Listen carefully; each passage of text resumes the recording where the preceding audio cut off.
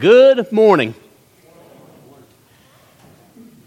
It has been called the supreme beatitude because while there are a number of beatitudes in the Old and in the New Testament, Acts 20 and verse 35 says, "It is more blessed to give than to receive."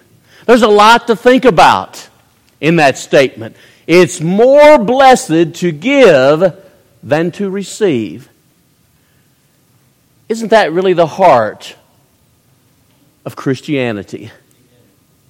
When we think about it, let me give you these statements and ponder them with me.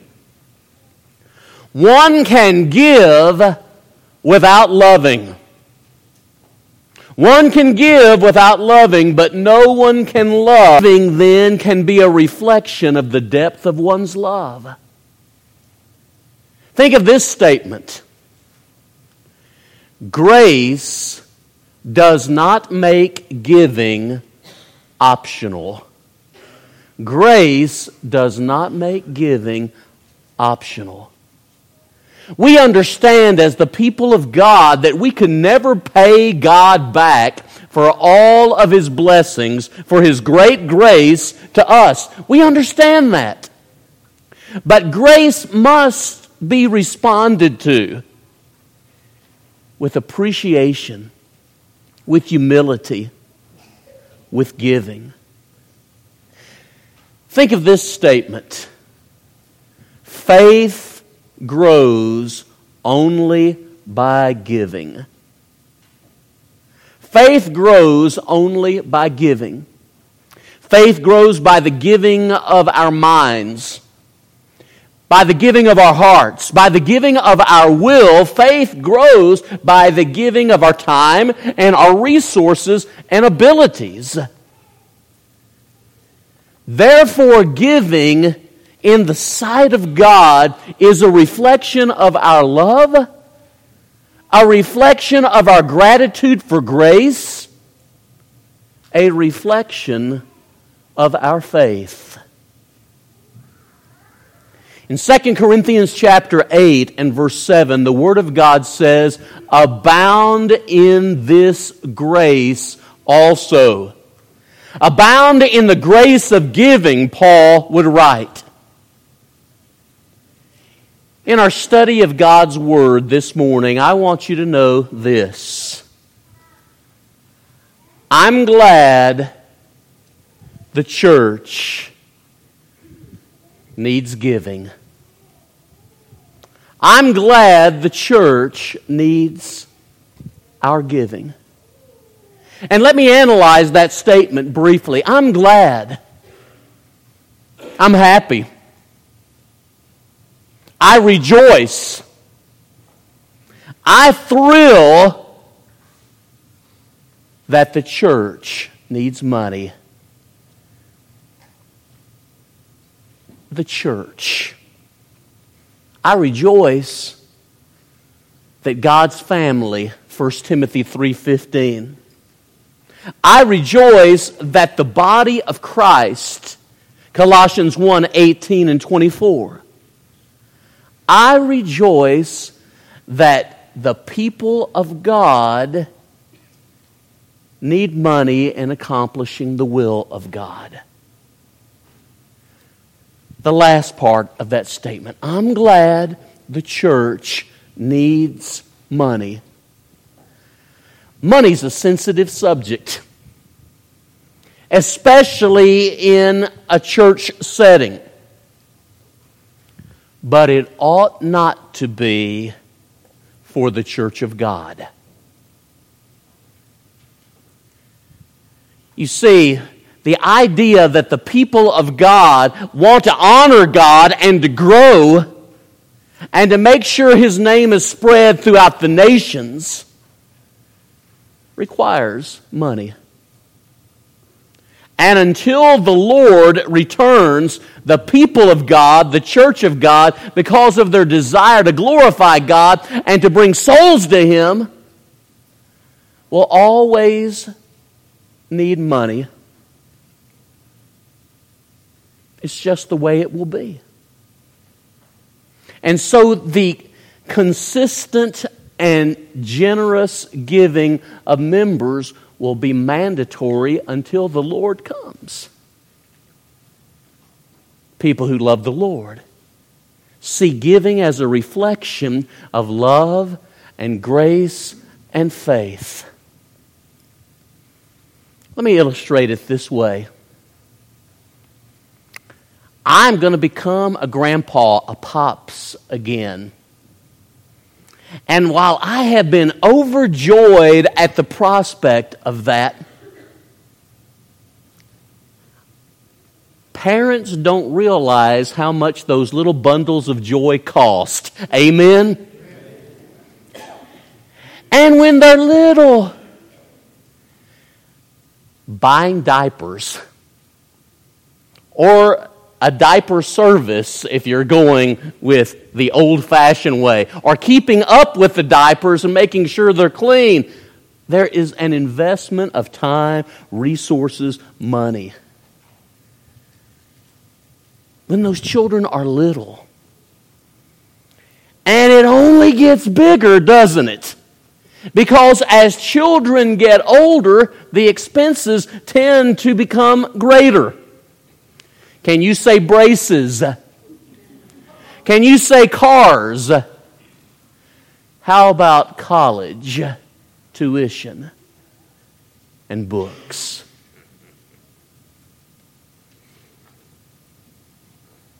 I'm still glad that I have the kids, aren't you? And now grandkids, so my kids can know what it was like for us when we were trying to bring them up.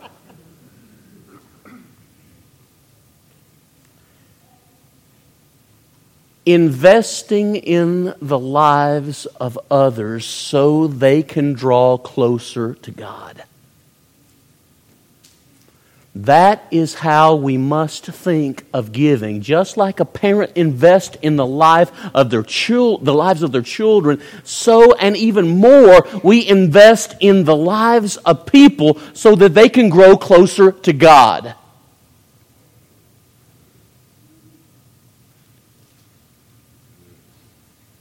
When one dies, the need to keep on making payments on their behalf for something ceases eventually, doesn't it? But as long as they're here with us,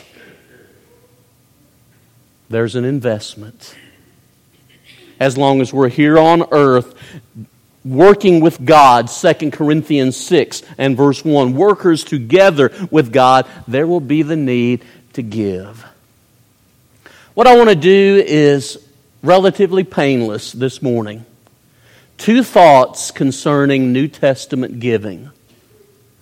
The basis of New Testament giving and the impact of New Testament giving. All right? The basis of New Testament giving, the impact of New Testament giving. Let's talk about the basis. You know, I mentioned that this is a sensitive subject, and it's a sensitive subject because so many religious groups, so many denominations have twisted and perverted what the Word of God says, that now we basically have a world that reacts and says, all that churches ever ask for is money. That's not true of the New Testament church. If you come to Westside any length of time, we have not had to talk a great deal about money and the need for money because the people of God have been quite generous here over the years. I believe as a gospel preacher, if we talk about Christianity and godliness and the pursuit of greater love and appreciating God's grace and growing faith, the matter of giving will take care of itself.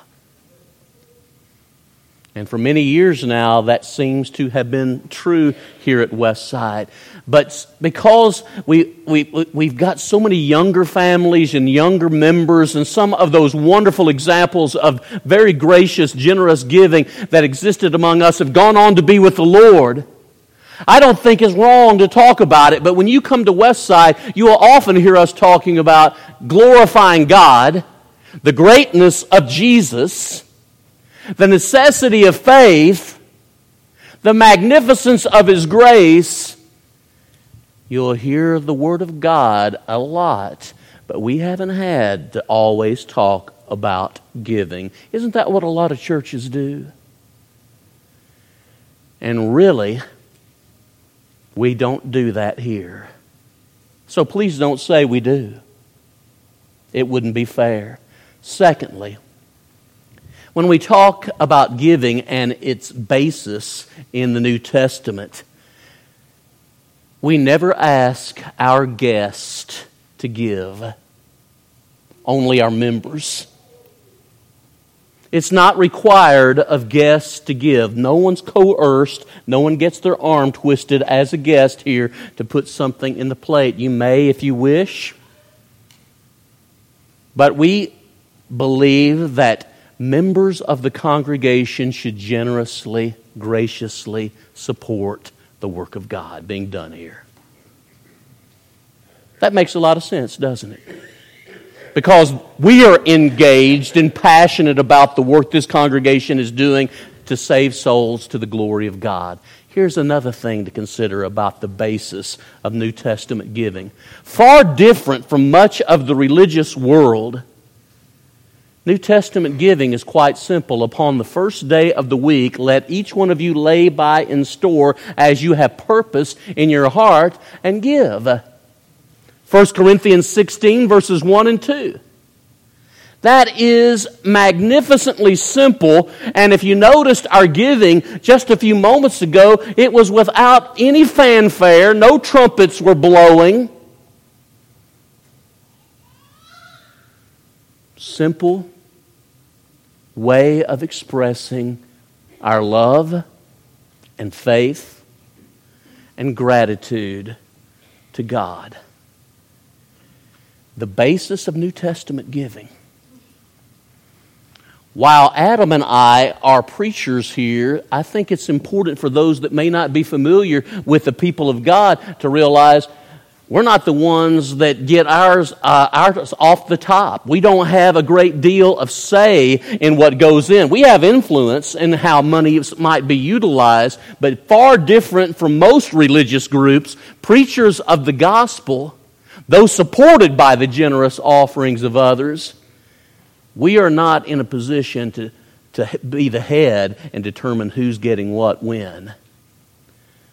The shepherds of the congregation, the elders, do. And they have a lot of input from various people, deacons in the congregation, committees, individuals. I hope that explains something about the basis of New Testament giving. But now let me talk to you about the impact. The impact of New Testament giving.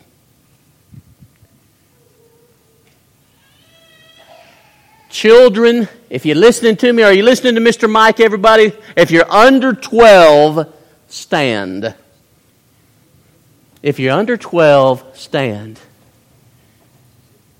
There's a lot of little people standing, but they're really big people. They have big hearts. Think about their education in Jesus.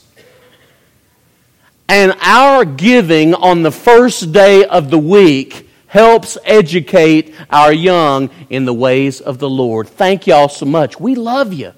We appreciate you. And it's an investment to make spiritually, just like a parent will make in their children's lives academically. Think about it. Y'all can all have a seat now. They just like standing so much, they're going to keep... We see you. We like you. I couldn't have asked them to do that, and it would have been more effective. But anyway, ahead of time. But think of the investment there. And think of how the church here and so many other places has been blessed by the investment Westside has made in educating our youth in the ways of God.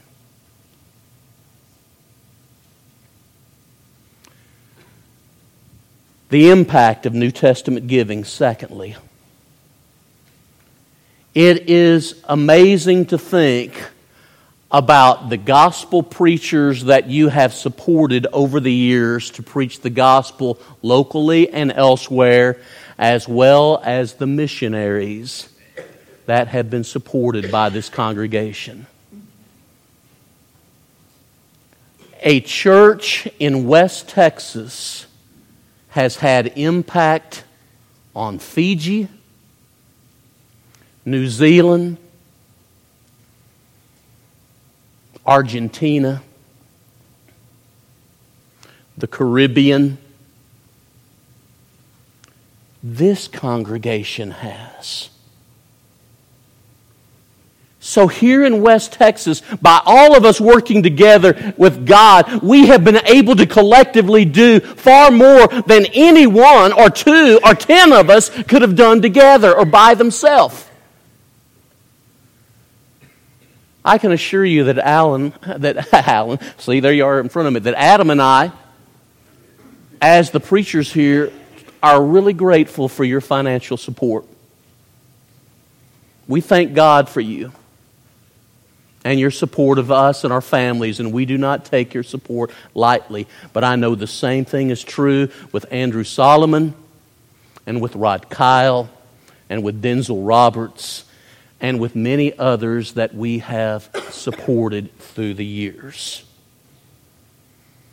Think about the impact we make as a congregation, just considering the fact that from Bear Valley Bible Institute in Denver, Colorado, in the work that we do with them, there are approximately 50 to 60 preachers and wives going out every 2 years.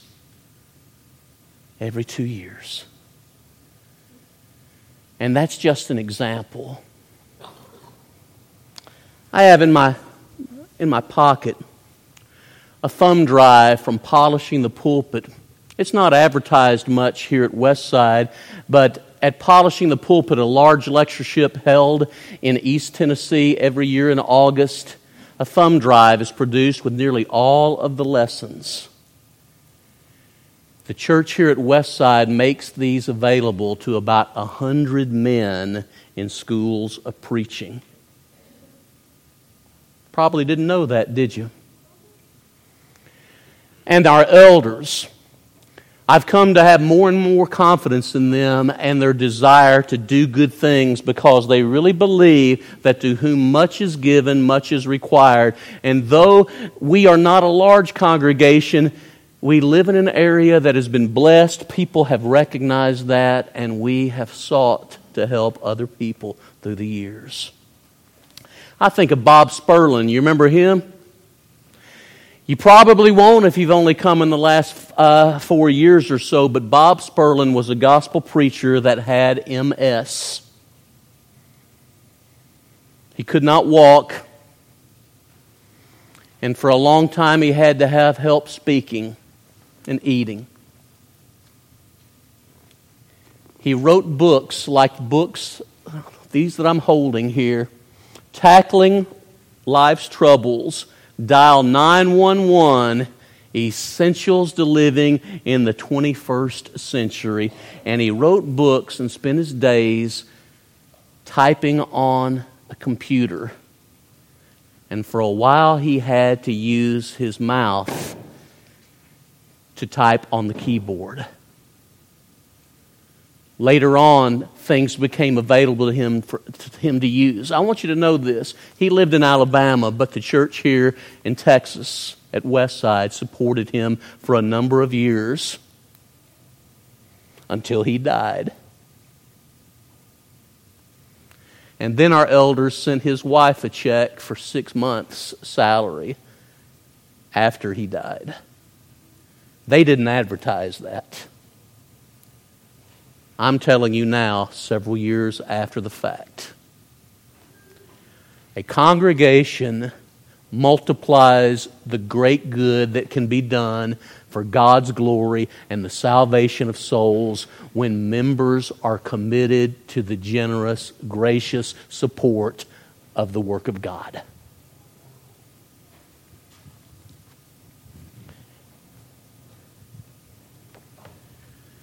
The impact of giving is this. When we give on the first day of every week, we are making a statement that we are enthusiastic and positive about the work of God, that we're not giving up, that we're not giving in, that we're not becoming introspective and isolationist, but that God can still do great things when His people believe in Him.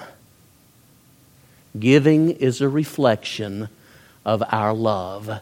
One can love. No one can give without loving. You can give without loving, but you can't love without giving. I better get it right. Grace does not mean that giving is optional, but rather it's an expression of gratitude. Faith grows when it gives. I am so glad this church needs money. If it didn't, the loss would be ours and the kingdom's. Think about this one with me. The older I have gotten, the more I am convinced that I don't want to leave a legacy that moth and rust will eat away. I want to leave a legacy that lasts longer than that. And God is willing to use our giving so that a legacy is left that impacts eternity. Amen. I'm glad the church needs money. And you should be too. We're about to stand and sing our song of encouragement. It may be that there's a person here that wants to respond in faith and love to the great grace of God. Wonderful. Hallelujah. Praise God. Maybe you want to come and be baptized for the forgiveness of your sins and be added to the church because you don't want to travel the road of sin any longer. That is so great. It may be that as a Christian you feel like I've gotten so caught up in stuff and things that they consume me and that they worry me all the time, and I want to evaluate my life, look to the Lord, and leave a legacy that's much more lasting than just a bunch of stuff that rust and moth will eat through. We're about to stand and sing this song, but think about what we've been talking about in our singing, our praying, and sermon. Christianity involves every aspect of our lives. Let us stand and sing.